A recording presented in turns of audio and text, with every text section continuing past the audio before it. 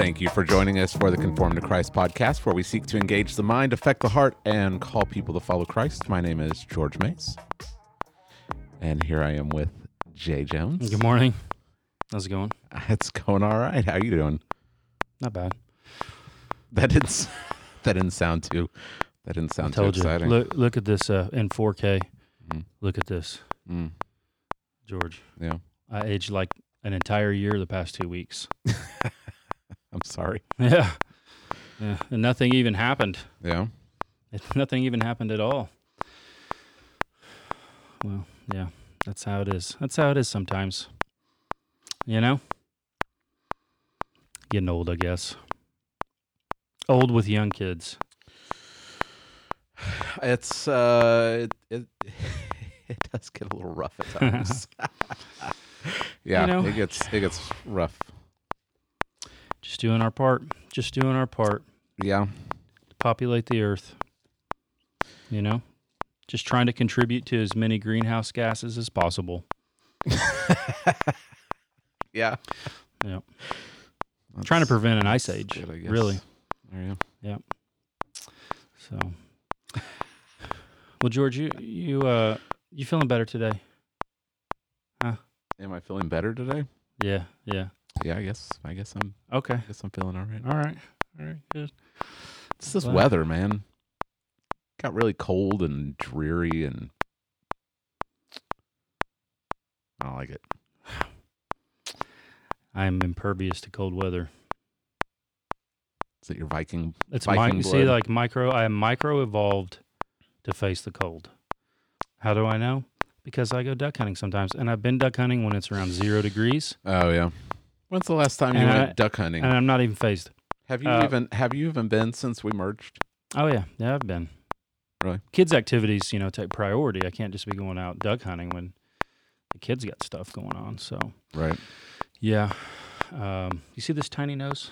People like to make fun of the tiny nose, but nobody's laughing when it's about 5 degrees outside, and I'm not cold, and everybody else is like, "Oh, I need a face cover." I'm like, "What are you talking about?" Yeah. Okay. Yeah, it's benefits. You hate the cold, and I thrive in the cold. Oh, I hate it. We are a regular yin yang podcast. Huh? Yeah.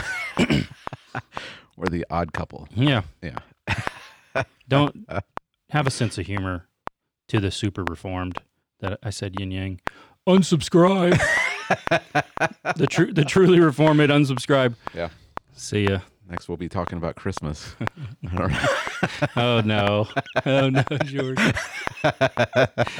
George, we need to bring it back in. We need This isn't Free for All Friday. No, it's not. Man, I'm trying to find this picture that I can pull up on my phone, and I cannot pull it up on my iPad. Do you oh, send it to me. Just send it to Twitter for me. Okay. Let's see if I can pull it up. Okay. And maybe I can show it. Okay. Try that. Let's see here. Hang on a second. I don't know what the problem is here. Okay, go over to my screen. My technical difficulties. Yeah, go to my screen. Yeah, my screen. Click it. There you go. There we go. That was apparently at Prestonwood. What? Where's Prestonwood? What is that? Down in Texas. It's the church that had the drummers. Oh yeah, the flying drummers. The flying drummers. This is part of it. Showed. Yeah. Look at that. That's what I read is that it's at Prestonwood. That's crazy. I haven't been able to verify it. Did a couple people get married too? I don't know what's going on. I don't know what's going on down there. Such a hotspot. They got fireworks going on inside. Mm-hmm. Yeah. Wow. And Santa Claus up there. That won't be confusing for any kids Right. at all. Right. Santa Claus in church. Yeah. There's a lot of stuff going on in this picture. I'm trying to figure it all out. Yeah. Anyway, I thought that's nuts, dude. I thought that you would enjoy seeing that. How far will it go? How far can they take it? So I found this on Twitter. I don't know why I can't pull it up on my Twitter app on my iPad, but the comments are not. They're not good. They're not great. Yeah, people are like, well, if it's for evangelism, George, why not have Santa Claus flying over everyone's head? Santa Claus is up there. It's about a week away. Do you tell your kids about Santa Claus or no? We talk about the historical Nicholas. Okay. Saint Nicholas, and talk about the Council of Nicaea and right. him giving the old right hook to Arius. That's the Santa Claus that I like. Yeah. How about just have they absorbed it from the culture, like thinking there was a Santa Claus? We used to do it with Roland, firstborn, still trying to figure things out, and we still were trying to figure some of our theology out. And all the truly reformed just now unsubscribe because you're unqualified. Right.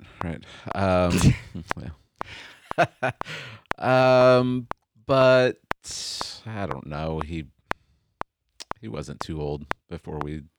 You're like, this is just make believe. Yeah, and we haven't really done it with any of the other kids. Yeah.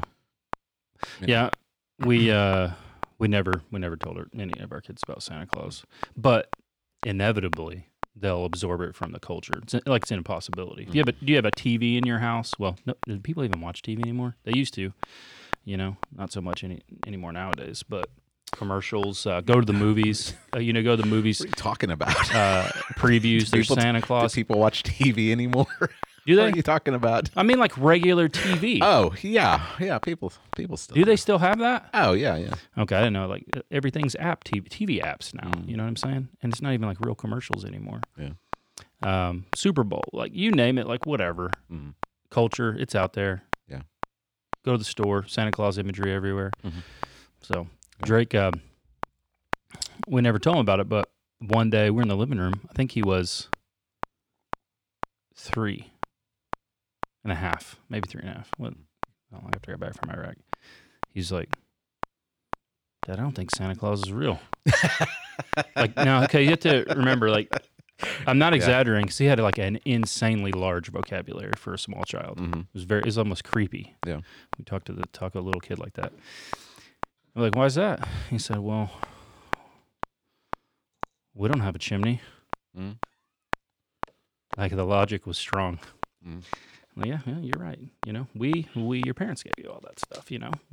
God's blessed us, and so we can bless you guys. Yeah. So had to have a serious combo with Evangeline though. Yeah. Because she's very imaginative. So she's making scribble scrabbles on a piece of paper. So what are you doing? She said, "Oh, I'm making a thank you card for Santa Claus." I said, "Santa Claus?" So what are you talking about? She said, "Yeah, I know he's Yule." She can't say it. "I know he's Yule." I said, "Oh yeah, why's that?" She said, "Well, I saw an elf the other day." I said, "You did?" She said, "No, I'm not joking. Yeah. I saw a real elf." Okay. A person who was dressed up like an elf. So she concludes, then Santa's real. Okay. I said, "All right, I just got to tell you something. All right." You see all those we already there's already presents out. Do y'all do that? We got presents out under the tree. No. Okay. Well, we'll put some more out the night of, but we'll put some out. And I was like, "You see all those presents? Like your mommy and daddy got all that, but that came because God gave us everything we have, so now we give to you." So then she came later. That note was torn in half and had all these scribbles on it. I said, "What's this?" She said, "It's a thank you note." And then she took the other half that she had torn in half to her mom. So, yeah. And now all of the non-reformed unsubscribed for how dare you, Jay for Jones? Running Santa Claus. How dare you? Yeah. Subscriber purge. Yeah. Well, should we jump into this or no? I wanted to. What do we think? I'll leave this. I'll leave this for next time. But I did want to. I wanted to show you my shirt that I got. Okay, what you got? Don't be daft. Don't be daft. Yeah. I tutor some kids, some homeschool kids, and one of the mothers, who is also a member of our church, okay, had these shirts made for the entire class. All right.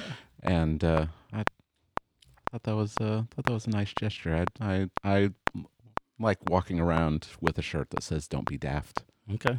You tutor English? I feel like maybe I should have saved this for a free for all, because that's when we are at our daftiness. Well, sometimes here as well. People are like, we're 10 minutes in, guys. I came here for Text Driven Tuesday. Oh boy, Jay, what a sermon! Oh, really? Yeah. Okay. Yeah, we had all kinds of discussions in our community group. Did you? Yesterday? Oh yeah. Hopefully it was good. Yeah. Hopefully good discussions. Yeah, it was a great discussion. Had some questions, and I could, as we were talking, I was thinking this could be a long one. This could be a long one. It could be a long one. It could be. Yeah, it probably could be. Yeah. Yeah. Well, it started out. For those who didn't listen to the sermon, I'm in Ecclesiastes 8. It was going to do the whole chapter all in one sitting. It's really kind of one unit. Mm-hmm. And how you can see that it's a unit is it begins with who is like the wise and who knows. Right, that's one bracket. Yeah. The last part of the bracket is about the wise not knowing and not finding something out. Mm. And so this section is about really the benefits, uses, and limitations of wisdom. There's 5 ways really that you can apply wisdom. Like there's kind of 5 spheres he brings up in this. Yeah. It's about being happy. So that's how he starts. Like who is like the wise? Nobody. Nobody's like the wise. The wise are wise, right? He wants you to be that way. Who knows an interpretation of a thing? That is, who can apply wisdom? It makes a man's wisdom makes his face shine, and the hardness of his face is changed. So wisdom is good and beneficial. It can help you to live a happy life in a fallen world. And there are 5 ways he applies it. And so I was like, all right, well, perfect. 5 points. Mm-hmm. And then I start to looking at the first point, and I'm like, the first sphere is about government and the king. Mm-hmm. And so I was like, George, what do you think, man? Should I do? And you were like, why not break them off and do 5 sermons?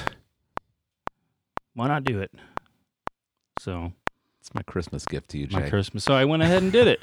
Huh? I don't need much encouragement for that. Right. So I went ahead and you blame me for everything. You blame me for preaching the book of Ecclesiastes. It really is your fault. I feel like you're like, what can I tempt Jay with that I know he's not going to be able to resist? Yeah. How about Ecclesiastes? You make it. You like whisper. You make it really easy. Though. You like whisper it in my ear. I think I was taking a nap and you probably whispered in my ear. Do you like Ecclesiastes? Right. I woke up and I was like, it was an. You know what? It was an inception. Yeah. I think I'll take on Ecclesiastes. So, yeah, here we are. You're welcome, Jay. Yeah. Well, hopefully, no one left during the sermon. I consider that a win. Yeah, well, that's good. Well, maybe it's not a win. Maybe I didn't preach good enough. Because sometimes I have had people leave during the middle of my sermon, and I consider that a win as well. Yeah. Like, not our church members, obviously, but, you know, a guy comes in off the street. If you just preach the Bible and people get mad, I consider that a win. Yeah. So nobody left, so maybe it wasn't a win. What do you think?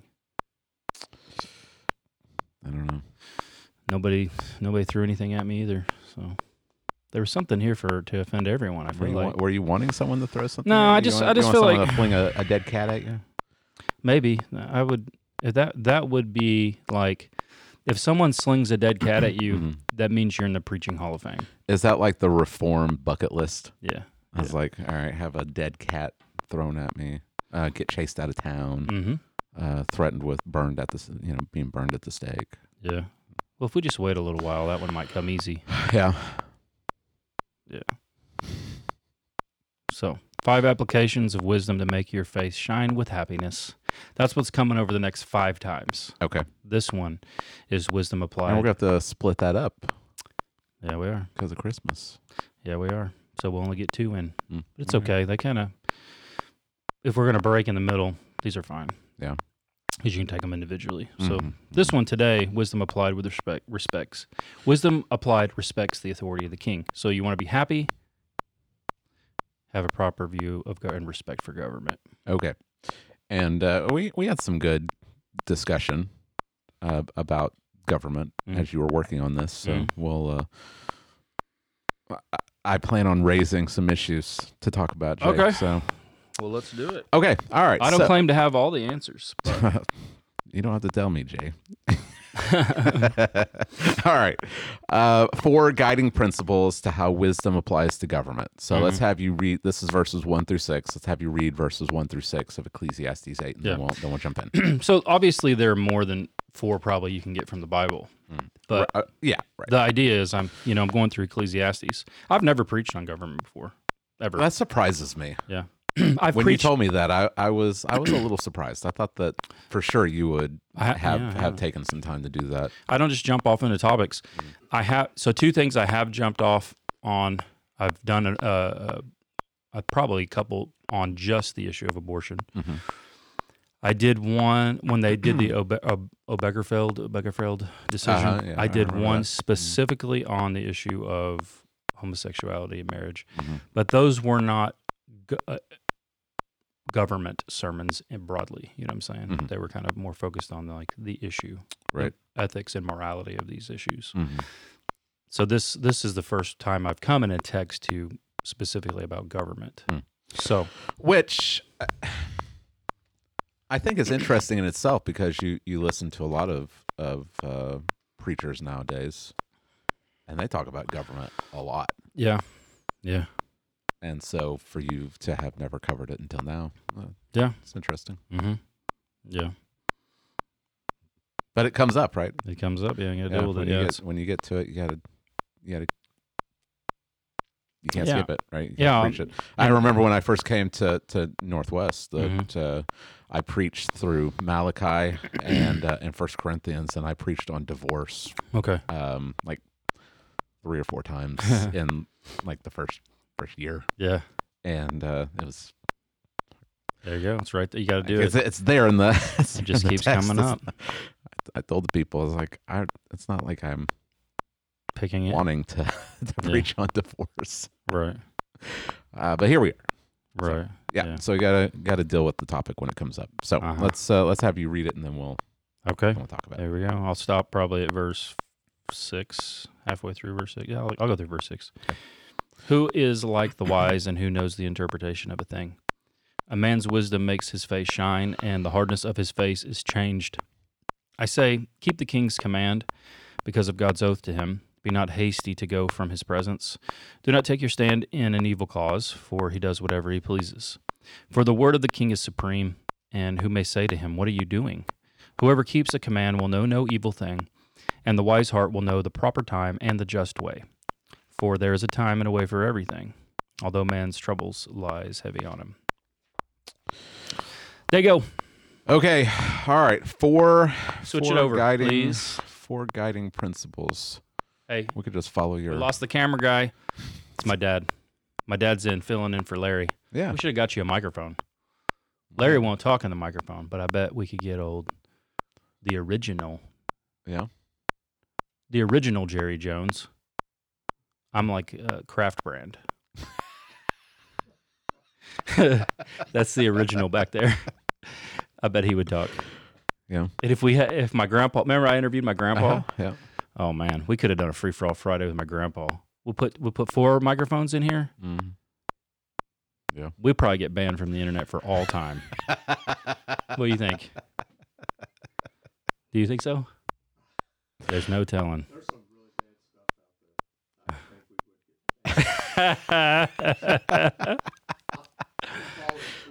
we would get. We got. I saw you. Hey, my dad. Yeah, my dad got a Twitter account. He's over here. He's over here trying to argue with Joe Biden. Like that. He's not. He's not going to check that. Yeah, that's right. He doesn't even know. He doesn't even know what year it is. Somebody else tweeted that for him. Yeah.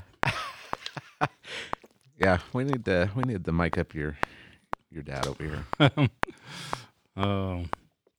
So yeah, wisdom. So after all wisdom this, applied. after all this time, your dad got a Twitter account. He did. Yeah, he got one on there. After all the warnings that we, I know.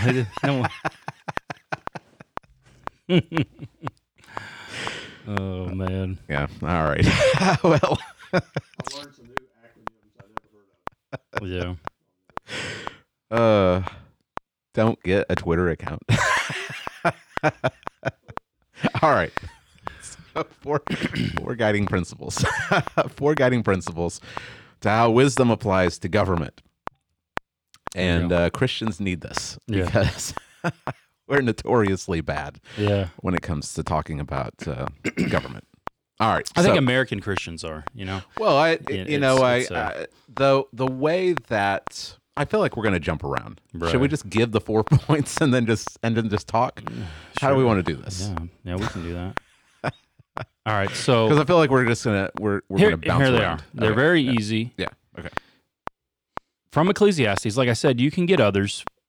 Go elsewhere in the Bible. You could establish more principles, but here's some that just from Ecclesiastes. Now, keep in mind the context is a king in the Middle East. Right. Now we'll have to do a little work to cross cultural gaps into governments through history, and then in particular to our government, our system. But they still apply. Number one is be a law-abiding citizen. Number two, do not be quick to show public disapproval. Number three, be warned of the danger of working against the king. 4, be discerning when opposing the king. That is, pick your battles wisely, Right. and in a way that will get the effect you're looking for. So be a law-abiding citizen, be not quick to show public approval, be warned of the danger of working against the king, be discerning when opposing the king. There they are. There's the 4. Going back to what you said, I do think that the way that we talk about government is unique in America. Yeah. And I think it's because of that cultural gap that we have to bridge. Right. This is dealing specifically with a king who has ultimate authority. Yes. I mean, Solomon could do whatever Solomon wanted, right? Yeah. But as was the case for the majority of world history, Right. Honestly, right. We're in a unique system that for millennia right. was unheard of. Yeah. I mean, we talked about Greece and Rome a little bit. For a time, there's a little bit of an anomaly. They had some. I mean, the Republics. Roman Republic. Yeah, but they had even senators. that, the people would vote. Right. But they don't have a say after the vote Right. anymore. Right. You have the senatorial class, which is about 4 levels above a regular plebe, a regular peasant. So you really have a lot of input on what happens after that vote. Right. And then that didn't last that long either, because then Caesar took over, became a dictator. Yeah. Became king. Right. So yeah. So we see a little bit of it, but until America was founded, it wasn't a government that was by the people. Right. So we do have to make that gap. But I think we also need to, as Americans, we need to understand that. We need to understand the unique place in history in which we live, and the uniqueness of our government, and not insert American democracy into the Bible. Right. Like, we need to understand that the type of government that is seen in the Bible is a monarchy. Right. Yeah. Right. Yeah. I mean, it will be. I think originally God's plan was monarchy. Adam is king. Right. With the potential to live forever. I think people forget this. Okay. If Adam lives forever, he will be king of the earth. Right. There'll be a ton of descendants come from him, but he's the first, and he's the representative of all mankind. He has to take dominion over the earth. Like, he's the man. Right. And but he falls. So then comes the second Adam. Mm. Oh, interesting. I wonder what that could mean. So a variety of things, one of which is that I think God's plan for material creation is eventually the unseen realm merges into the new creation, is God with man, Christ as king, a human king, because he's a human being forever. Yeah. In a perfect world. The prophecy of Isaiah chapter 9 is that the government will be on his shoulders, right? Yeah. So it's not an abolition, abolishing of of government. Yeah. But it's God's government, Mm-hmm. and that's the problem that shows up in 1 Samuel. Right. People struggle with that. What exactly is going on? Israel asked for a king. Samuel is upset. He goes to God.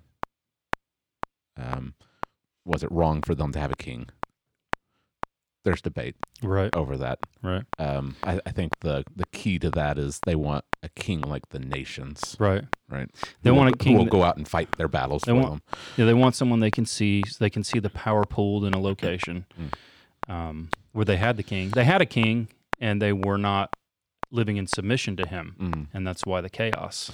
Well, I think even more than that, they were supposed to have a king that they could see, and they've already been told about him. Mm-hmm. Like they're wanting just a king. They don't care that he's got to come from Judah, right? And he's got to be this kind of. He's got to be God's king. They want a king like the nations around them. So they're gauging what they want by what they see around them instead of what God has already revealed. He's already revealed that there's going to be a king. All the way back in Genesis 17, God is promising to Abraham, kings will come from you. Genesis 49, there's going to be a king, but he comes from Judah. Numbers 24, even Balaam sees that there's going to be a king, but it's God's king. And Jacob. Jacob, as he blesses his sons. Genesis 49. Oh, okay, yeah. Yeah. So they were supposed to have a king. It's just supposed to be God's king. Yep. And what they're doing is they're throwing off God's rulership. So, all right, be a law-abiding citizen. This should be self-explanatory. Should be pretty basic, right? Should be. Yeah, should be basic. We're not talking about anarchy. Right. Have you ever met a Christian anarchist? A long time ago. No, I can't remember his name, but he was kind of like the type of guy who was like, well, we've never tried anarchy. Remember I said that? Yeah. And I was like, well, I don't know about that. I think maybe we have. We just need a purge, right? Jay. Yeah. So, yeah, but no one who's like seriously like, hey, this is what we need. I don't think you can take seriously looking at condition of the world and say, all right, what we need is no government at all, because we're able to govern ourselves totally and keep ourselves in check. It won't happen. Right. Yeah. So, be a law-abiding citizen. Obviously, the king, he makes law, right? The king's sovereign. He makes law. He executes and upholds the law. So, you are to obey. And I wanted to ask you about this, verse 2. It says, I'm using the LSB here. Keep the command of the king because of the sworn oath before God. Yeah, because of the sworn oath before God, yeah. Do you think that might be a reference to the Davidic covenant? Possibly. Also, if you have, I don't know if it's NIV, I think Holman makes it your oath to God. So it speaks as if it's like you should obey the king because you made an oath to God. But as I said in the sermon, it literally in Hebrew is just like God's oath or the God oath. So people struggle with the interpretation. Is it who's the oathing here? Who's doing the oathing? And I think it's God's oath to the king. So if so, then it can fit with that Davidic covenant, God's promise. So there'd be a specific. This is the Davidic king writing to Israel. He's not just writing this, to circulate among the nations. It's particularly for God's people. Right. So, in a specific sense, obey the Davidic king because God has made a promise to him. Right. Psalm 2. Uh-huh. Right? But then we can kind of expand it in a general sense to Right. Obey those in authority because they're from God. Yeah. Because we have the New Testament. So obviously we see here in the Old Testament, the king is instituted by God. And the question might be, well, what about our government or other governments through history? And Paul brings that up in Romans 13. So Romans 13, 1-7, that's obviously the big passage, one of them. Right. Peter writes on this as well. Yeah. But this is probably the longest section. In Romans 13, 1-7, the same principle is taught. Let every person be subject to the governing authorities, for there is no authority except from God, and those have been instituted by God. So, a couple of things, obviously. Every authority comes from God. It does apply to, obviously, governments, but I think it also applies to authority in general. So where God has established these spheres of authority, that's good. And the closer a government or like the family is another sphere of authority God established, even in a non-Christian culture, if a government or a family closely aligns with God's design for it, the society will benefit. Okay, so God's design for a family authority, a man, a woman, for life, the leadership of the man as the prime authority, not that a woman doesn't have any authority, but as a family is closely aligned with this, that society will, in general, flourish. So one that I kind of thought of that really has a big emphasis on family, the importance of family, was like the Japanese culture. Okay. Now, we obviously had a massive war with them, right? But their society is not known for anarchy and like chaos and crime, right? They have like this honor-based society. It has a lot to do with honoring your family. And so what do you have there? You have, pretty decent society. Well, the further any culture or society gets away from that, you're going to have problems societally. Same thing for a government. So here in Romans 13, 1-7, God kind of tells the purpose of government. Now, the closer that any human government matches this, the better the society will be. The more it deviates, the worse the society will be, because all authority comes from God. He designed it, and it's for human benefit. So are you seeing Romans 13 as the idealistic government? Yeah, I think what he reveals is this is God's design. Now, I think there is a case to make that this is God's plan for curbing human evil after the fall. Now, what you don't want to imply then is that government is a post-fall thing, because I don't believe it is. A government exists for coordination, for planning, for executing of plans, for building. It's the type of thing you would need to take dominion of the earth, right? And that's pre-fall. Post-fall, though, it serves a role. It serves a purpose, and part of that purpose is to keep at bay the immense potential that human evil has to absolutely cause chaos and destruction in the world. Right. A government will keep that at bay if they're doing what God has designed them to do. Right. And that's all here in Romans 13, 1-7. So Romans 13 was a huge discussion just a few years back because of COVID. Oh, yeah. I had to cut my COVID stuff out of the sermon. We were going to have an hour and a half. Yeah, on the sermon. I'm sure.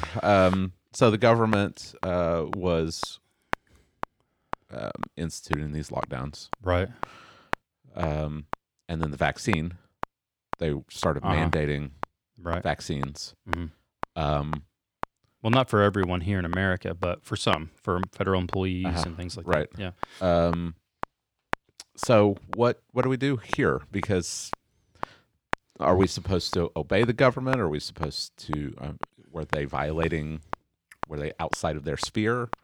What you had stuff on Right. COVID, so Yeah. so what you have? Well, I think one thing you have to remember is if there is an issue of morality and it comes to a violation of the conscience, the human conscience. So what I would like if we're not talking explicit gospel issues and a direct violation of the Word of God, I think there could still be some things the government would ask you to do that your conscience won't allow you to do. Okay, but it might for me.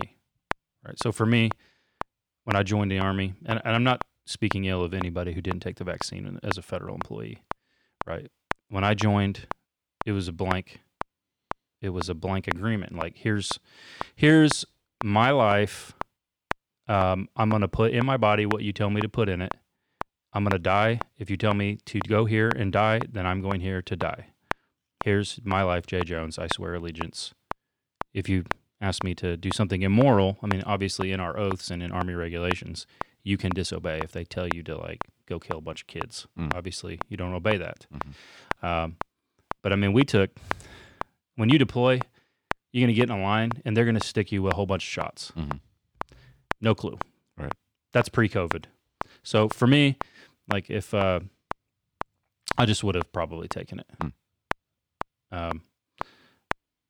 For those who couldn't do it, their conscience wouldn't allow them. I don't look down on them or anything. I don't judge them for that. But you do have to know that there's a price to be paid for that, because they gave a legal order. I mean, I didn't examine the flu shots, the anthrax. Like, you took the anthrax shot over there. Now, the anthrax shot is shown to have caused harm in some people, which is a shame. So, yeah, if your conscience won't allow, and you can't do it, you can't do it. But then the government will do what they do and, kick you out and punish you. So I think they have that. The thing with COVID, I guess we could go there since we're talking about it.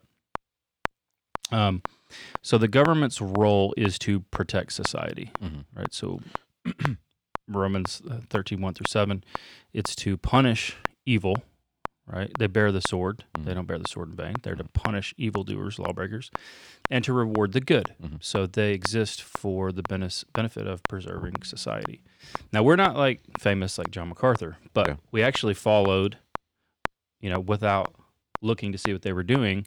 We just did our thing, but we ended up doing the same thing. So at the beginning, it did look like the governments had the best interest of society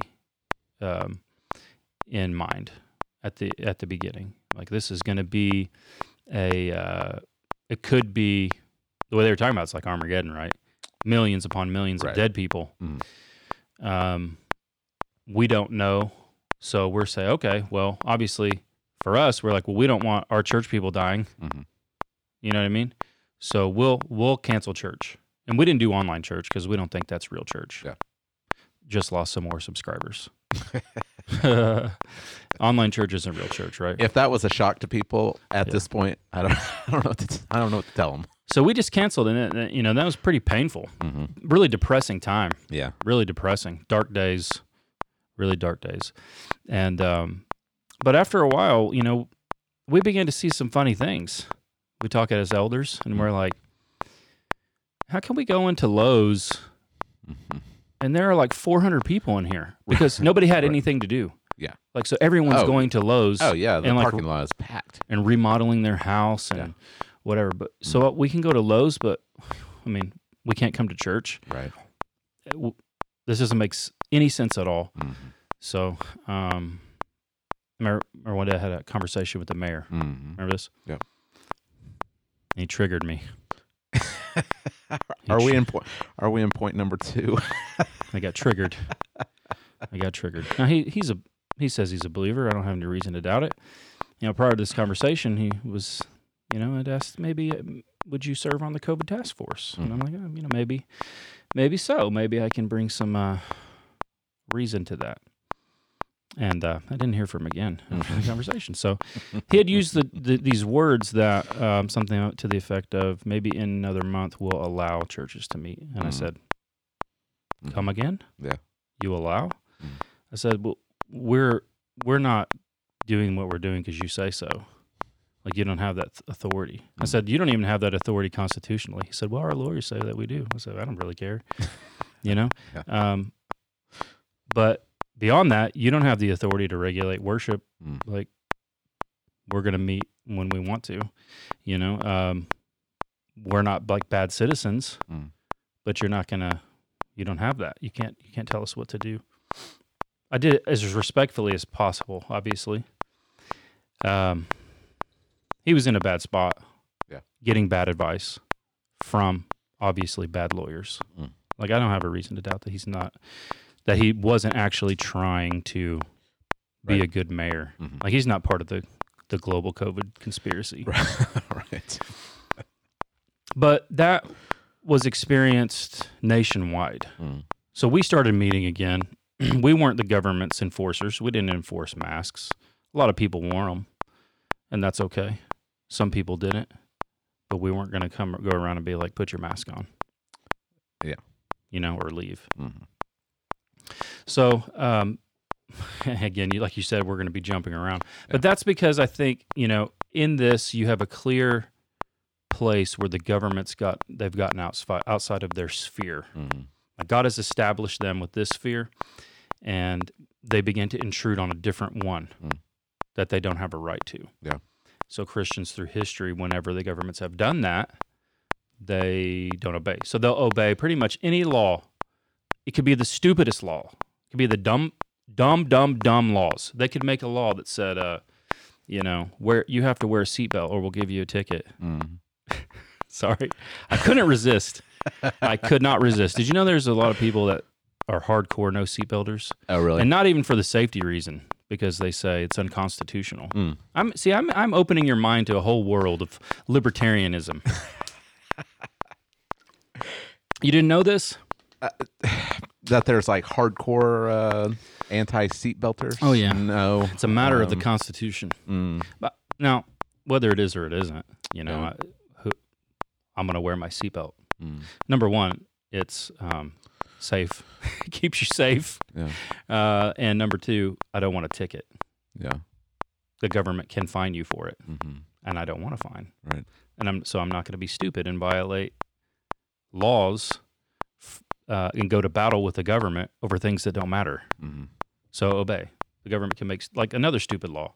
You can't drink till you're 21, but you can go into the army and die on foreign soil when you're 18. Yeah. Dumbest law ever. The government can make really dumb laws. I have a son, he's 18. Guess what I tell him? You obey the law. Just because it's a stupid law, you know, and you could sign up and in 6 months find yourself in who knows where. Doesn't mean you can say, well, you know what? I think I'll just drink. Let me push a little bit more. Okay. All right. Because I know that I cannot remember. It may have been Jonathan Lehman from 9 Marks. Right. He said some pretty stupid things during the whole COVID thing. Well, he said a lot of dumb things. Yeah. Even before COVID about abortion. Yeah. I think he said this. Okay. If it wasn't him, my apologies. Okay. All right. Because I know that he listens to us. He said something along the lines of, if the government told me to, I had to wear ribbons in my hair. The government has the authority to do that. Yeah. And I should obey that. Well, I would say if you lived in China, the answer would be yes. Okay. Put the ribbons in your hair. You don't want to get disappeared. Okay. Obviously, I think under the Constitution, this is the tension. The Constitution is the king. The king of America is the Constitution. Right. Okay? These government officials, we can vote them in and out. They can be removed. And they can make stupid laws that violate the Constitution that then you can disobey and be challenged in court and have overthrown. That's part of your duty as well in obeying the king. See how complicated it gets in America? It gets very complicated. Now, there are some laws, like you said. Do you want to go to battle with the government over wearing a seatbelt? Right? Right. No, you don't. Is the government forcing you to put ribbons in your hair in obvious, blatant violation of the Constitution? Yes, it could be challenged so easily. So it's not a good example in America. It is in China. Where would you draw the line? Like they have spheres of authority, Right. right?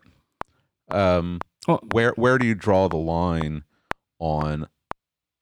I'm not going to do this. You may make a law, and it may be quote unquote legal for you to do this, right?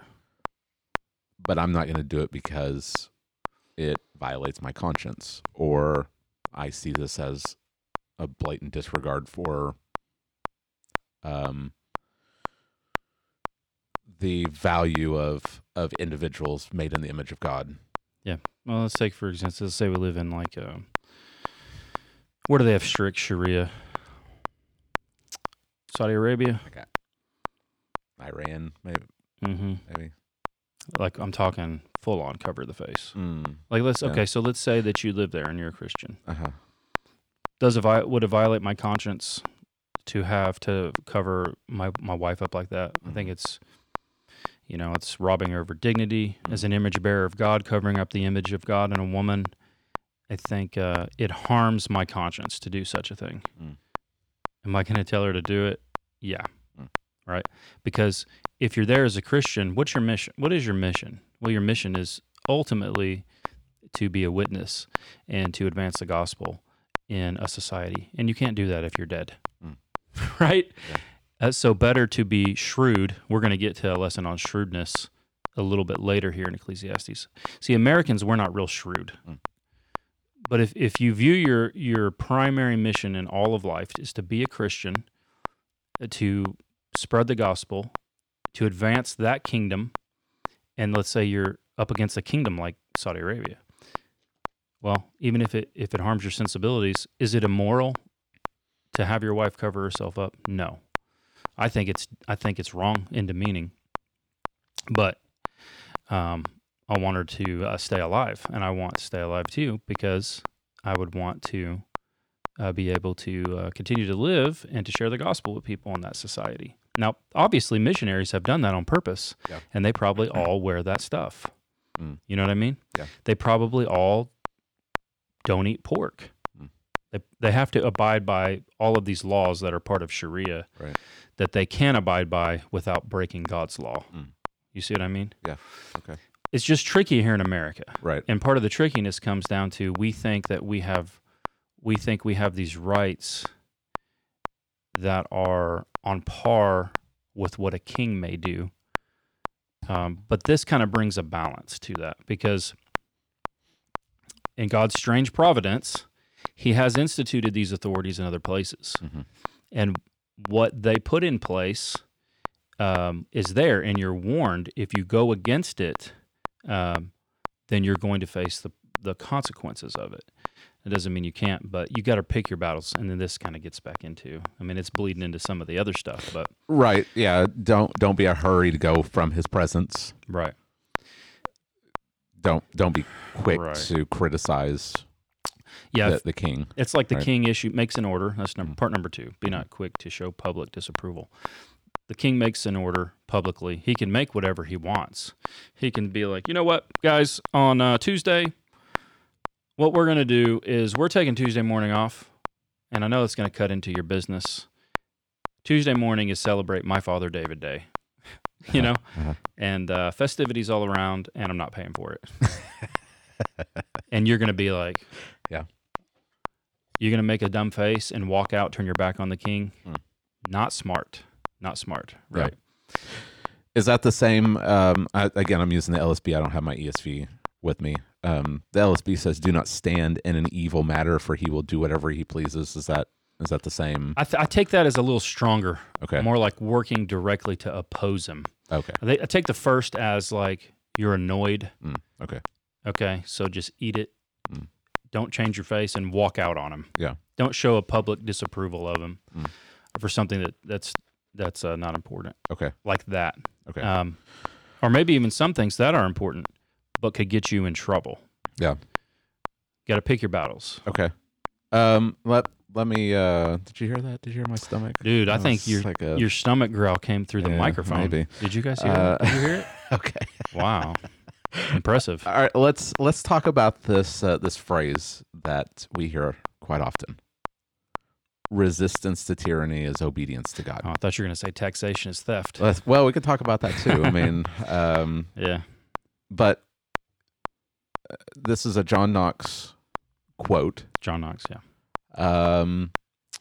Is Is it John this- Knox or is it someone else? I'm pretty sure it's John Knox. I'm curious. Yeah, I'm pretty sure it's Curiosity John gets Knox. me, George. I can't resist. Yeah. But you can see T-shirts and all kinds of Oh, all yeah. kinds of stuff. Resistance. To, Well, an American will never waste an opportunity to make money. You know what I'm saying? So it is a catchy T-shirt. uh-huh. So kudos to whoever made it and made some money off it.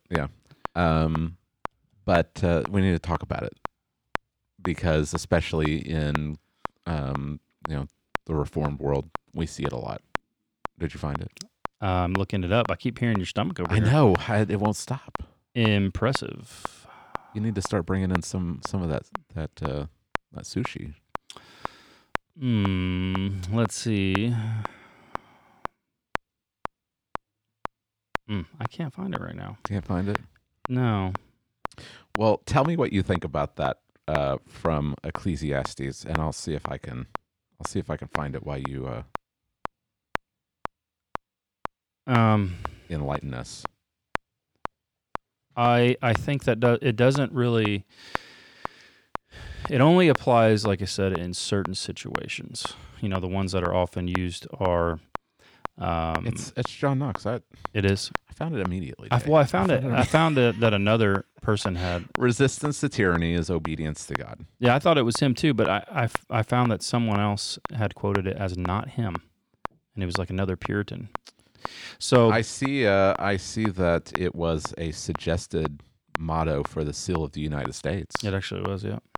Rebellion to tyrants is obedience to God. Mm-hmm. The one that's often quoted, and I think rightly, is the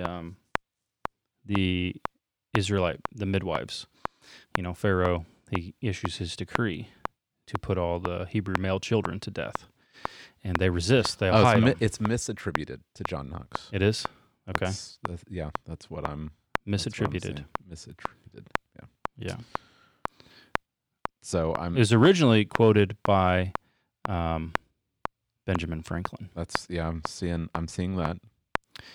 Well, I don't know originally, but I know he did. He's the one who proposed that motto, I think. Okay.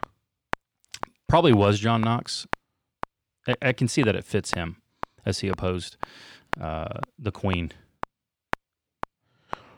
Right. And she obviously was a tyrant. Mm-hmm. You know, the whole burning people alive thing. That thing. Yeah, But you're not laughing at my jokes. Sorry. Should I make jokes? Sorry, I'm trying to. I probably shouldn't make jokes about that. I'm trying to find this, and Insensitive to their... it seems like it is misattributed to him. Yeah. Which I think that kind of changes the way that we should view it. I mean, it seems like we attribute it to John Knox to give it some weight. Right. But it could have been from Benjamin Franklin, who was Maybe. not a Christian. Right. So that should at least give us pause. I would say this: sometimes resistance to tyranny is obedience to God. Sometimes resistance to tyranny is just sin. Right. Sometimes, or a tyrant. I'll say a tyrant, because tyranny. You have to define terms. You can define tyranny such that it's disobedience to God, in which case disobedience to tyranny would always be obedience to God. But sometimes tyrants are just tyrants. Yeah. So let's put some kind of specifics. Okay. Let's talk about specific situations, Uh-huh. because I know that you didn't have the time to give all the specifics that you could have. Mm-hmm. So we can let's look at Nero first, Okay. because that's who the emperor is when Paul and Peter write Romans and First Peter, where they're both telling Yeah. you to obey. Yeah. Right. And you've got Nero. He's a tyrant. He hasn't started targeting Christians Right. particularly yet. Not yet. Yeah. But he always was crazy. He always was a bad king. Yeah, he's a little serial killer-ish. Yeah. Yeah, he's a freak show, man.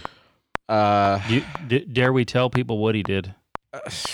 I mean, you can if you want to. Shall they know? You can look this stuff up in Tacitus.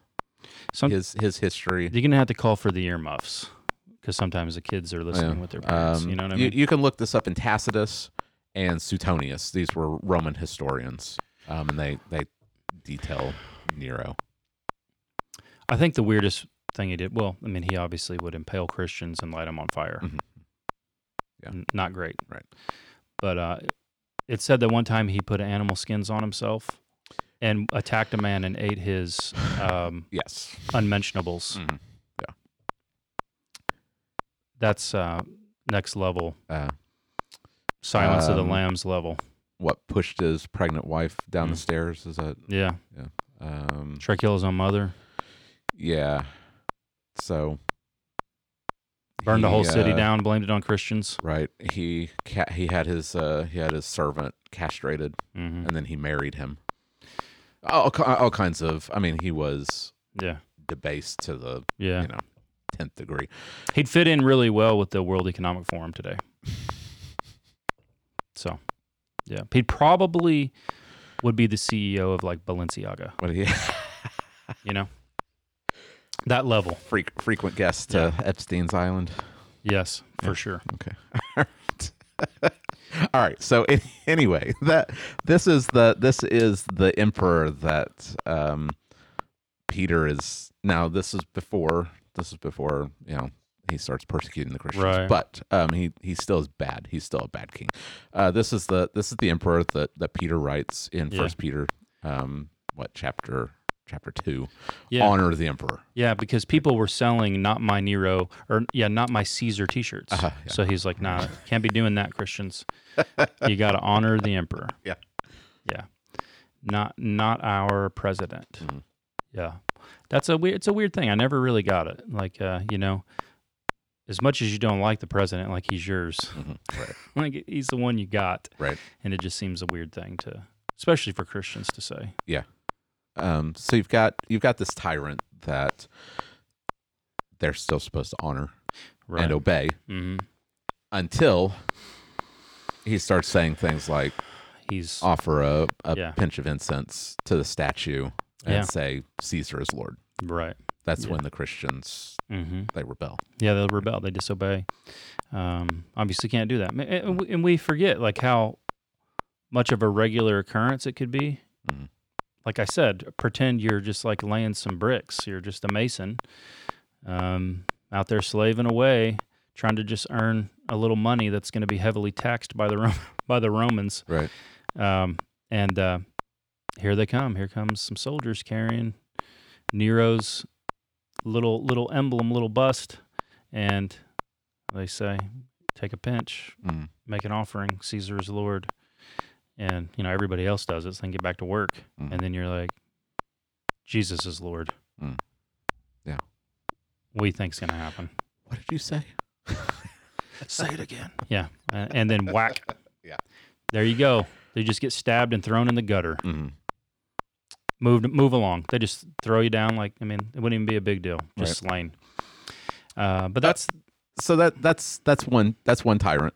That's one example, right? So disobeying him in that sense would be obedience to God. Right. Not paying your taxes to him would be disobedience to God. Yeah.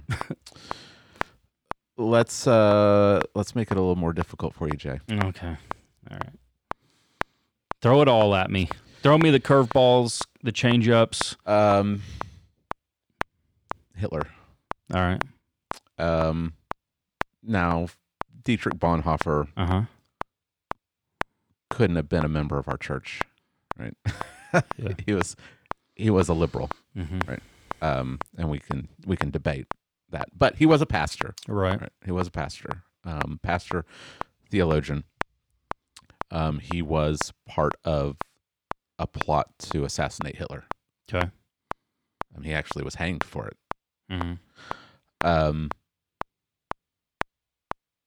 Was it wrong? Was it wrong for him to resist Hitler? I mean, Hitler is the king, Mm-hmm. right? But you also know that he's going to destroy the nation. Right. Like your nation is going to be destroyed if Hitler keeps going. Mm-hmm. And they knew about the concentration camps. Right. Like he is doing atrocious things. Mm-hmm. Do you side with the people who are trying to assassinate him? So this is where things can become complicated, obviously. Mm. And it can play into why did the colonies rebel? Mm. Yeah. As I said, that's a complicated situation as well. Right. If I would not resist the tyrant if I were being persecuted for a Christian faith, okay? Mm-hmm. I don't think you take up arms. You only have nonviolent resistance. That's it. I'm not sure that is the case always for the Christian. Okay. For instance, I see that it could be immoral for me as a Christian to not take up arms to protect an innocent person. I would see that as another act of immorality, the failure to love my neighbor. Mm-hmm. So, let's pretend I'm going out here to the car. There's a bus drop off here, so people walk through our parking lot all the time. Mm-hmm. And let's say I go outside and there's a man just beating his wife about to curb stomp her. Mm-hmm. Would I be moral to not resist that? Right. If I just got in the car and didn't intervene? Mm-hmm. Or would it be moral if I were to take my gun out and shoot him and kill him? Mm-hmm. Save her life. Right. So where I land is on that, I would be immoral if I didn't take action, and I could. Yeah. So you have to weigh that. Can I take action to save and preserve life? Life is complicated in that way. If you have the ability and it's needed to preserve life immediately, and you can make the case, I think, that Hitler was an emergency. Yeah. Not only was he killing a lot of people, innocent people, he's going to bring about the destruction of the whole nation, Mm-hmm. which he did. Yeah. Like they got Right. what they had coming. Very bad. But it didn't happen. He didn't do it. So I'm not going to be able to say that what he did was wrong. I think that probably the way that he justified it was likely in those terms. Mm-hmm. If I don't act and I'm in the position to act, Right. then I could be doing being immoral Mm-hmm. and not loving my neighbor. Yeah.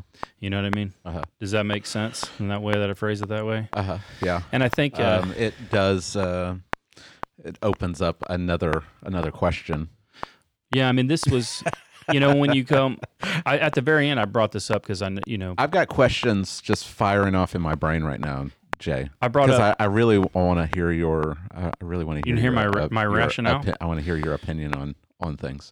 So John MacArthur has said that the colonies Mm-hmm. rebelled. It was unjustified. They violated Romans 13. I had a Baptist history professor. He was from the UK, Mm-hmm. and he used to love to say the same thing Yeah. to us. He'd call us rebellious colonists and stuff like that. Yeah. It was all in good fun, Yeah. because I'd always remind him that we have better teeth. So rebellion leads to good teeth, apparently. Not if American healthcare keeps going the way that's going, Jay. Right. Yeah. So, John MacArthur, though, he agrees. Mm-hmm. This is his quote, a quote from him. People have mistakenly linked democracy and political freedom to Christianity. Now, I can agree with that. He says a lot of true things in this what he says. That's why many contemporary evangelicals believe the American Revolution was completely justified, both politically and scripturally. They follow the arguments of the Declaration of Independence, which declares that life, liberty, and the pursuit of happiness are divinely endowed rights. But such a position is contrary to the clear teachings and commands of Romans 13, 1-7. So the United States was actually born out of a violation of New Testament principles, and any blessings God has bestowed on America has come in spite of that disobedience by the Founding Fathers. Now, that might offend them as Americans, but every blessing that we get comes in spite of our disobedience anyway. So that's what grace is. Right. I think God's been very gracious to America through history. So whether we started in rebellion or not doesn't change the fact that God has really blessed us because he chose to. Mm. And so it could be in spite of our disobedience, or as I read, things aren't that clear cut. They're not that black and white. Right. Because pastors were arguing these issues Oh, yeah. theologically, scripturally. Oh yeah, I mean this was the they blamed the English blamed it on the Presbyterians, right? Yeah. It was the It was very it intense. was the black robed regiment. Yeah. right? You had of course, the Anglicans were on one side Uh-huh. because they believe that the king has divine right. Right. He's even the head of the church. The Presbyterians don't believe that. Right. They're arguing a different side, and Congregationalists and some Baptists are with them. And their arguments won out. And they were arguing more from a kind of a just war theory type of an argument, Uh-huh. that they're taking a defensive posture Right. to defend their families. That England actually was Yes. the instigator. That they were, yes. Yeah. So that's the argument, Right. is that they are defending themselves, Mhm. and that it would be immoral to not defend themselves. Right. They also had, I read some things, they always tried to never fire the first shot. Mhm. And apparently in history, if you go back and see, they didn't. Mhm. So, complicated, very complicated. Yeah, yeah, it is. But you had some questions, some more that came to your mind. Well, I don't know how deep down the rabbit hole did we want to go, Jay. I mean, I've don't got. know. I mean, this one, this If you question, this question. You know, you're talking about assassinating Hitler. Uh-huh. And Are you trying to ask me if I had a time machine, would I kill baby Hitler? Because I can't go there. I can't go there, George. That's not. No, that's not my question. All right. That's not my question. Because you're talking about taking up arms against someone that is destroying human life, Right. even if it's a government official. Uh-huh. Well, I can't help but think about, abortion Right. in America, Mm-hmm. which more babies have been killed Mm-hmm. than the Holocaust times. Yeah. I don't even know. Mm-hmm. And it's you've got government endorsing it. Yeah. You have, and would be the case where you have to weigh the likelihood of the outcome. Mhm. I think so. Be discerning. This would fall into point 4. Okay. China aborts a lot of babies, Yeah. probably more than we do. Mm. I don't think the Christians over there are contemplating this issue, Mm-hmm. Okay. because the likelihood of a positive outcome is 0%. Yeah. Okay. They're just going to get gunned down and die. Mm. So, what is the likelihood of us defending the innocent and being successful here in America in that endeavor? Probably 0% Mm. as well. Now, many people probably think, oh, that's not the case. But it is, right? And it's more complicated, I think, than the issue there with in Germany. Like, you had a actual target of armed people. In order to do that in America, you would probably be attacking unarmed people. Mm. I don't think we can do that. Mm. You know what I mean? I don't think we can ever go after people who aren't engaged in a war.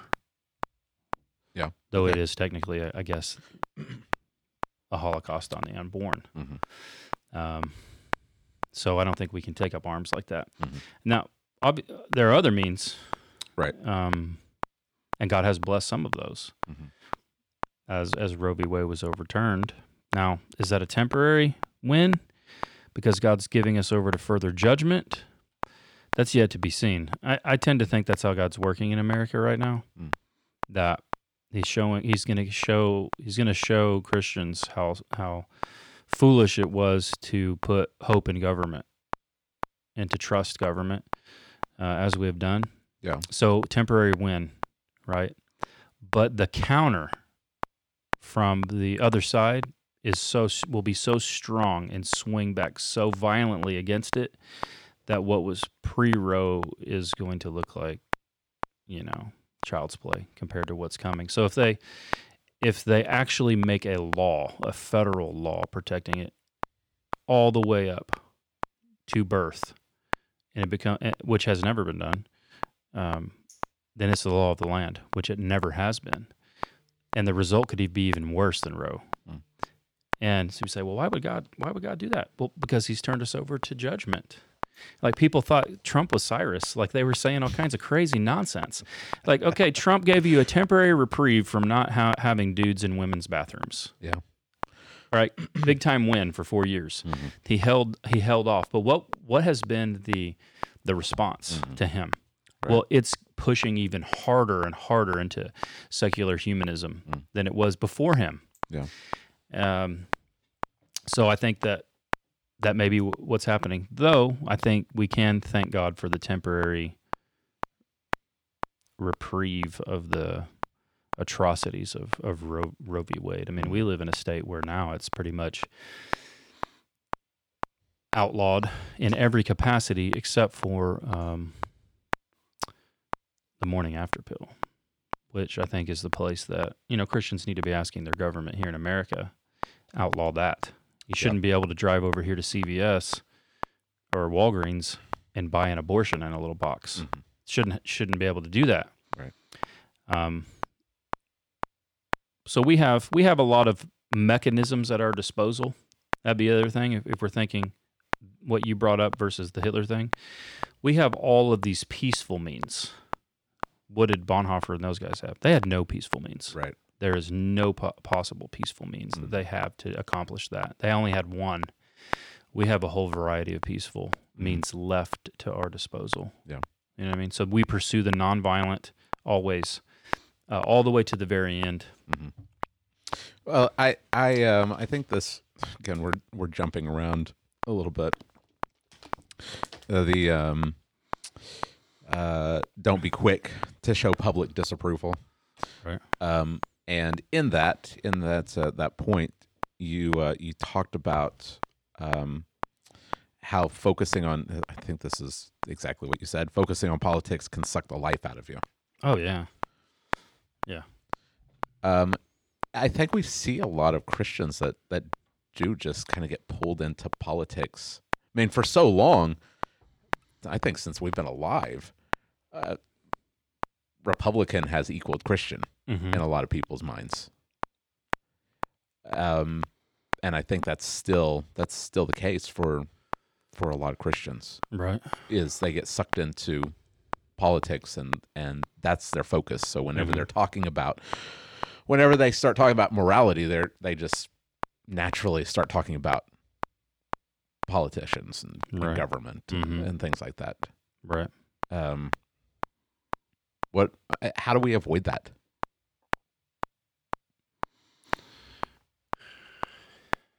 Like, where's the balance? Because we don't, and you talk about it a lot that we can talk about these issues, and we are citizens. We should be good citizens. So we shouldn't step back and say, I'm not going to have anything to do with politics or anything to do with our government. We should vote. Yeah. From a biblical worldview.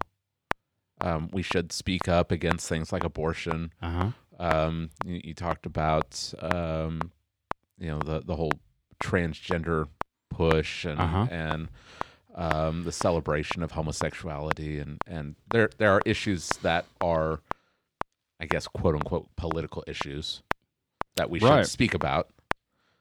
But how do we avoid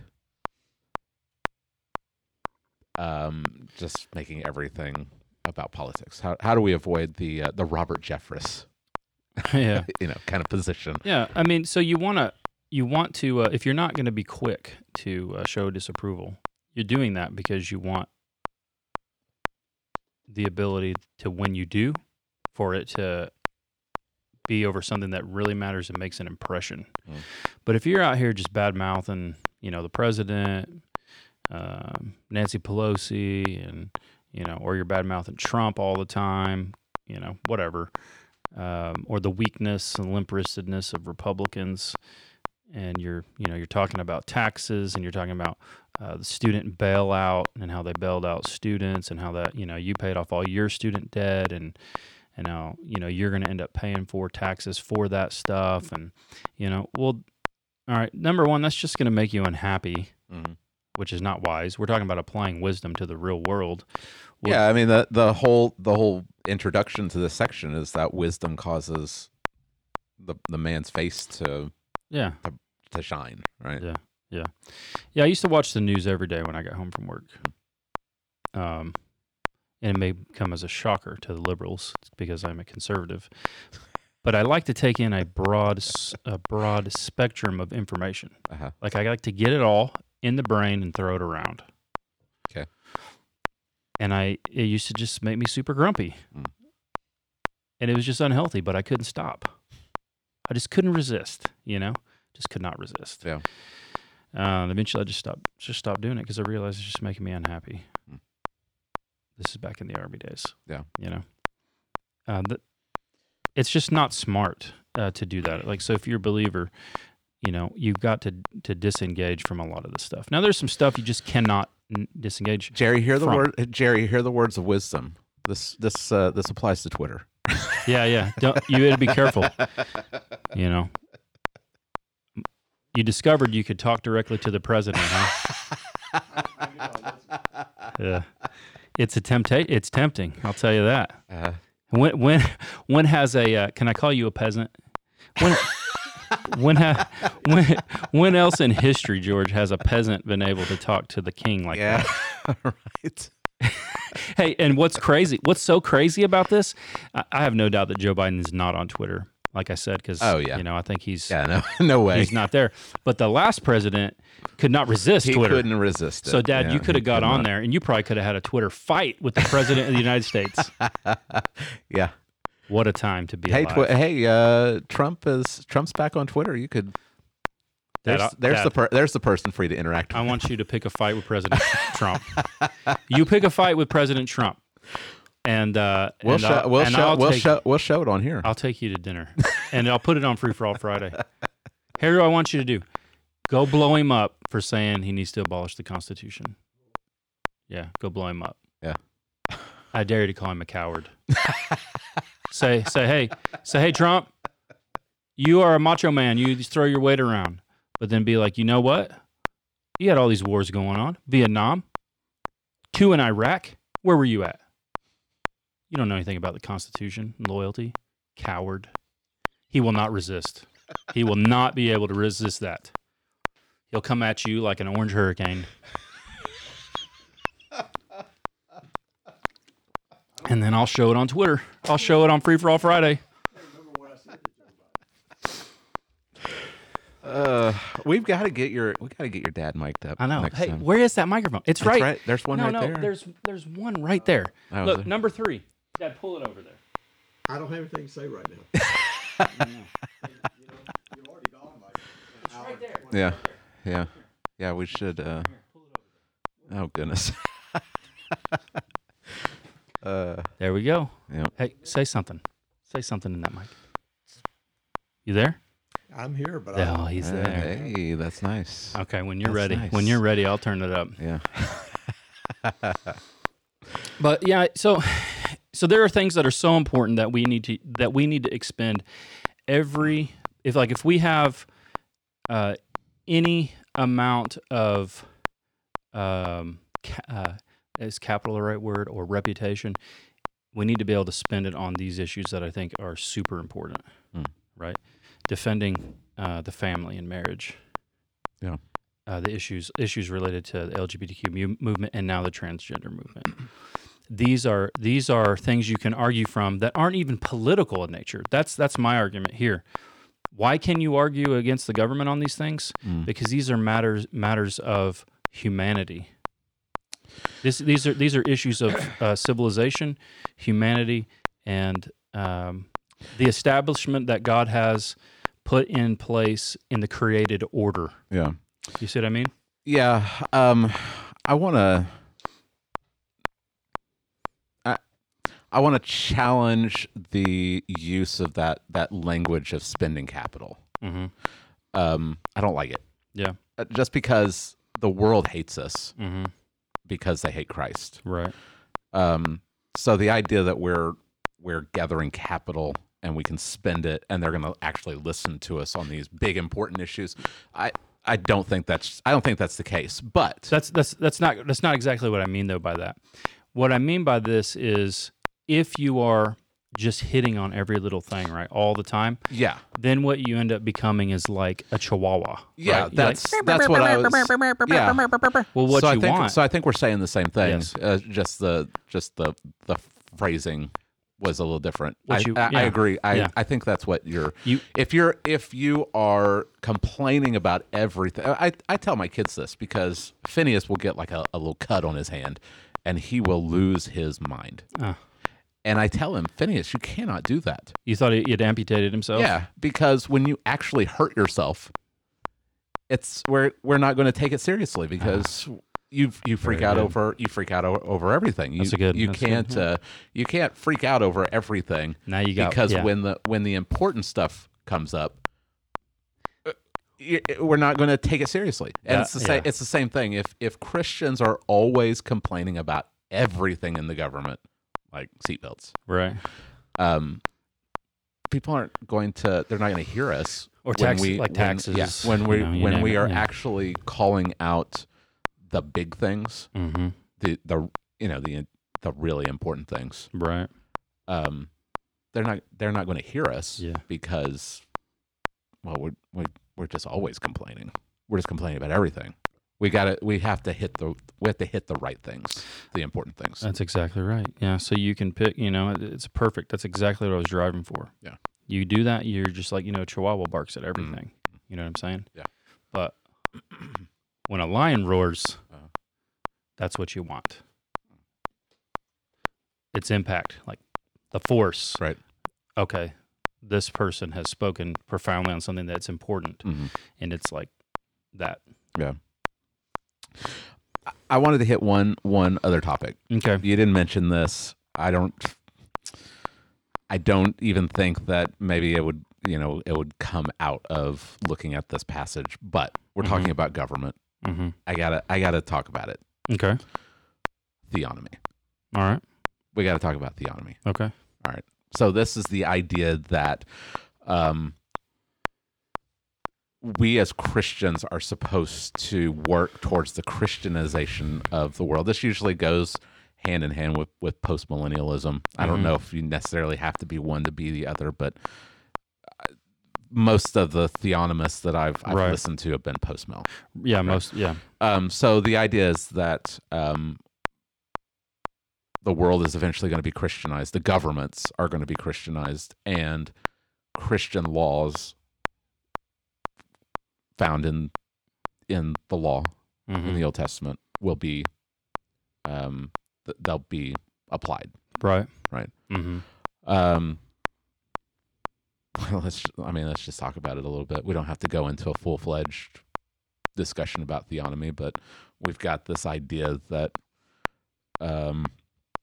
we're supposed to be law-abiding citizens. We're not supposed to be quick to criticize. We need to be aware of the dangers of openly opposing right. the king, the government. We need to be discerning about when, and then you've got theonomists, right? And I would say that a lot of the things that we've been saying over the last hour and a half, they'd probably disagree. You're right. So what do we how do we come at this? I mean, obviously neither one of us are post-millennial. Right. I think that every Christian is going to. I think theonomy is kind of on a scale. Mm-hmm. There's a spectrum. Yeah, there is. Yeah. And I think every Christian is Falls- on the scale. Falls on it somewhere, right? Right. Yeah. I was talking to someone at our community group. We were talking about it a little bit. Uh-huh. If we were just dropped onto a desert island and we were tasked with Establishing forming laws. a government, Right. and establishing laws, we'd probably start with the Ten Commandments. Right. Yep. So that would be, in a sense, theonomist, Uh-huh. right? Yeah. But what about this idea of we need to establish these Christian laws and Christianize the government, and the government should be establishing these biblical laws? Okay. Well, so first off, I would say we'll do a couple of things. Number one, it might come as a shocker, but I would believe in theonomy in this particular instance. As you know, I am a historic premillennialist. Mm-hmm. So I believe that Christ will reign on earth. And I believe that his reign will be a perfect government. Mm-hmm. It'll be ruled by God's standards, the laws.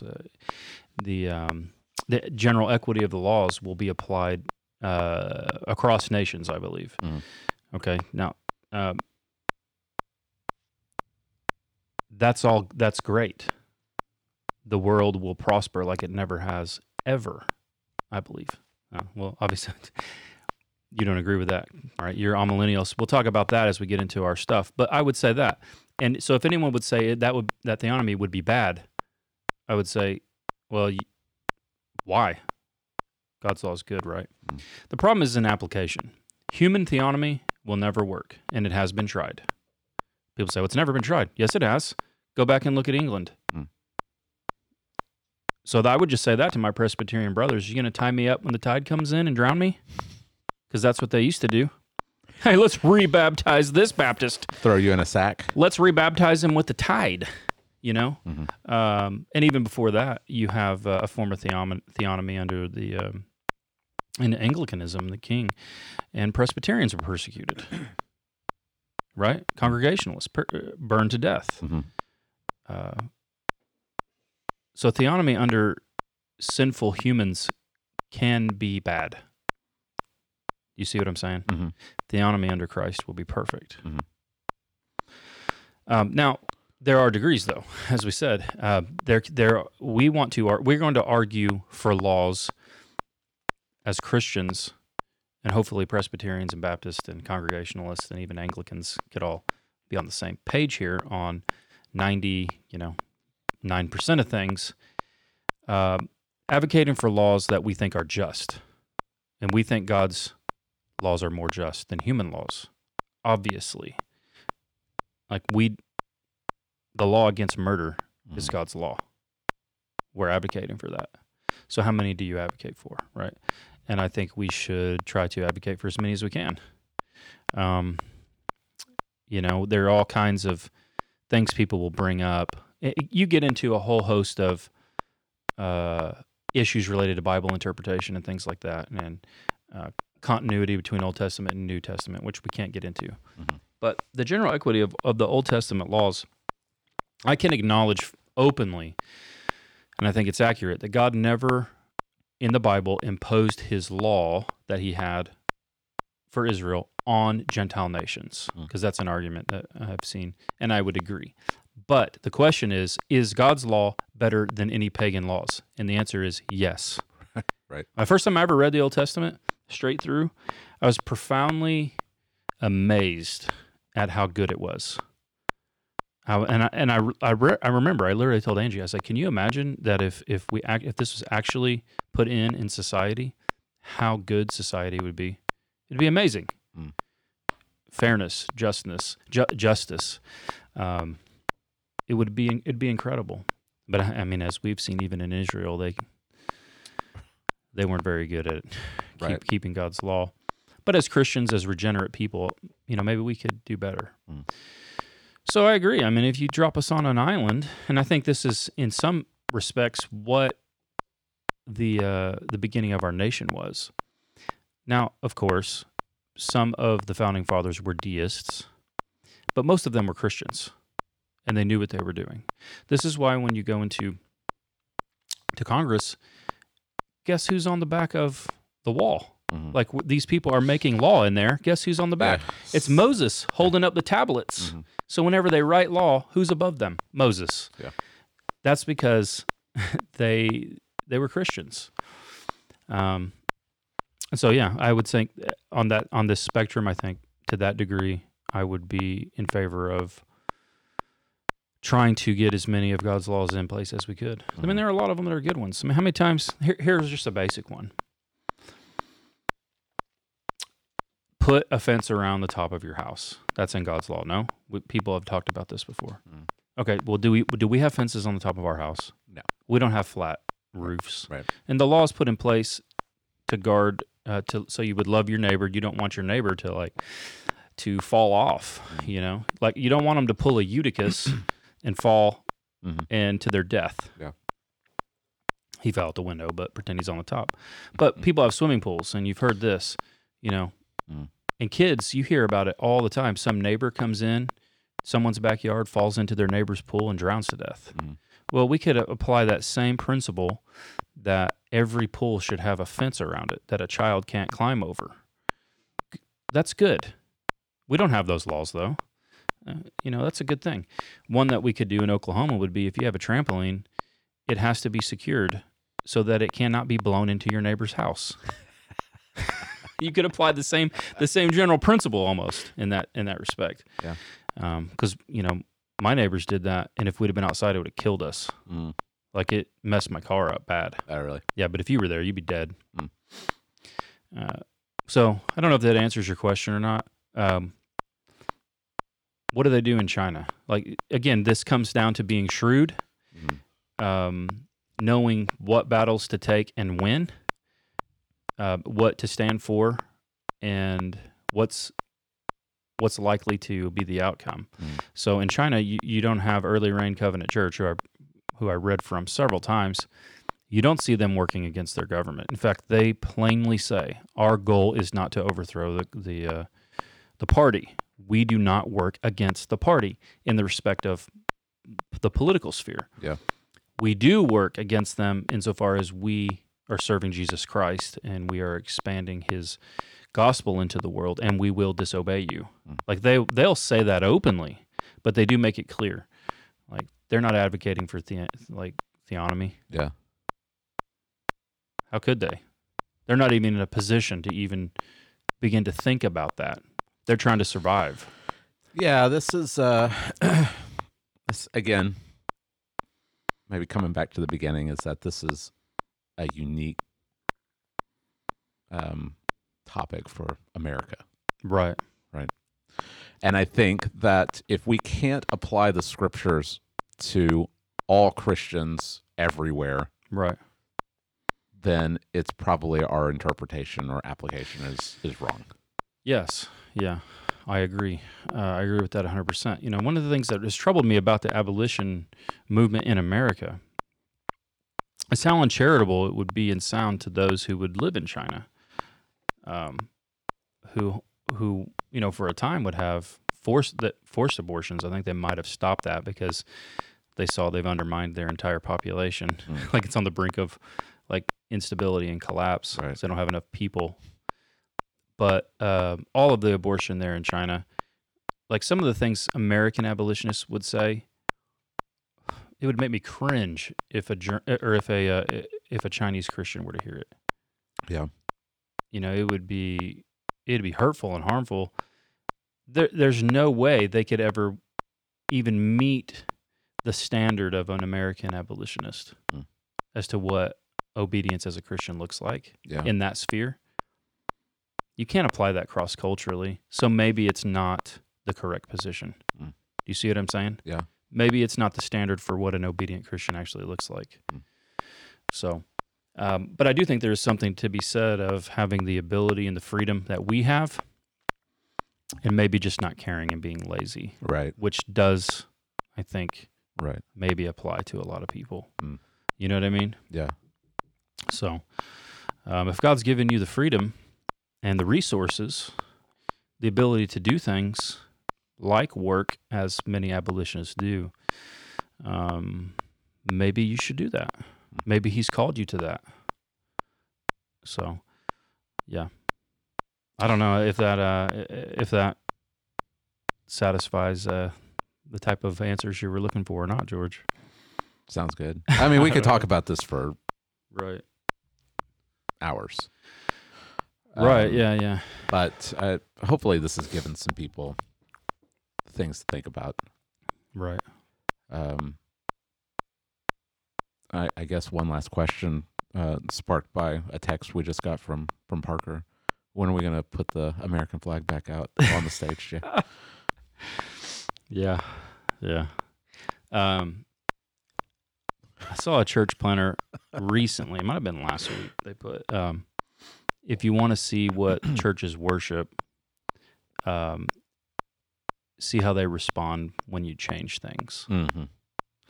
Yeah. Right. So the whole American flag thing. Yeah. We've definitely made politics an idol. Yeah. But I think, and you mentioned it, I think looking at how the early church dealt with the government, I think is a good test for us. I think that they're the example for us. What did the early church do when they were living in the Roman Empire? They had a wicked king. They had some wicked laws. They were taxed into oblivion. And their taxes went to wicked things, like pagan worship. Right. Yeah. How did they respond? Right. They responded by preaching the gospel. And being good citizens. Good citizens. And as you brought out before in one of your sermons on Hebrews, I believe, or it might have been Peter actually, the early church apologists were arguing from this, like, we're the best citizens. Yeah. Look at us. We're the best citizens you have. Yeah. Why would you persecute us? Right. So yeah, be a good citizen, be a law-abiding citizen. Paul's not out here, writing, his grand masterpiece on the tyranny of the Roman Caesars. Right. That's not what Paul's known for, though he could have. Oh yeah, for sure. He had the intellect and the ability and the knowledge, the first-hand knowledge to do it. Yeah, And absolutely. He's not goading Caesar to behead him by, blasting him out here publicly, making speeches in the Agora against Nero, Yeah. He's out there just, he's preaching the gospel, and now he is, that doesn't, you say he's just preaching the gospel. The preaching of the gospel was with such force and power that it was a threat. Mm-hmm. It became a threat. Right. And then they came at him. Mm-hmm. But we need to stop putting all of our hope in the government and politics. And well, if we can get the right people in and they can make the right laws, then America is going to be saved. Right. Alistair Begg, he just preached a sermon, I think a couple of weeks ago. God gave them up. And from Romans? Yeah. But this was a really good quote. He said, "You will be fascinated to see the coming together of America's two political parties, not on the basis of affiliation, but on the basis of their commitment to sexual immorality." Yeah, mic drop. Right. Yeah. Can't agree on a single thing but that. Mm-hmm. Yeah. It's true. So. It's very true. Yeah. We we didn't even get into the transgender stuff, but oh, I know I don't have time. You can go listen to that sermon. But I was shocked when I tried to run those stats. Yeah. Because I wanted to see, George, how many are actually killing themselves. Because that's how it's being pushed. We have to do this because so many people are dying. Right. And what I discovered is that's a total lie.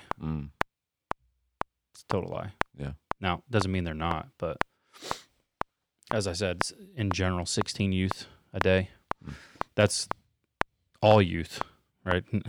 So including all of the heterosexual youth in there too. Oh, yeah. That's all of them. 22 vets a day.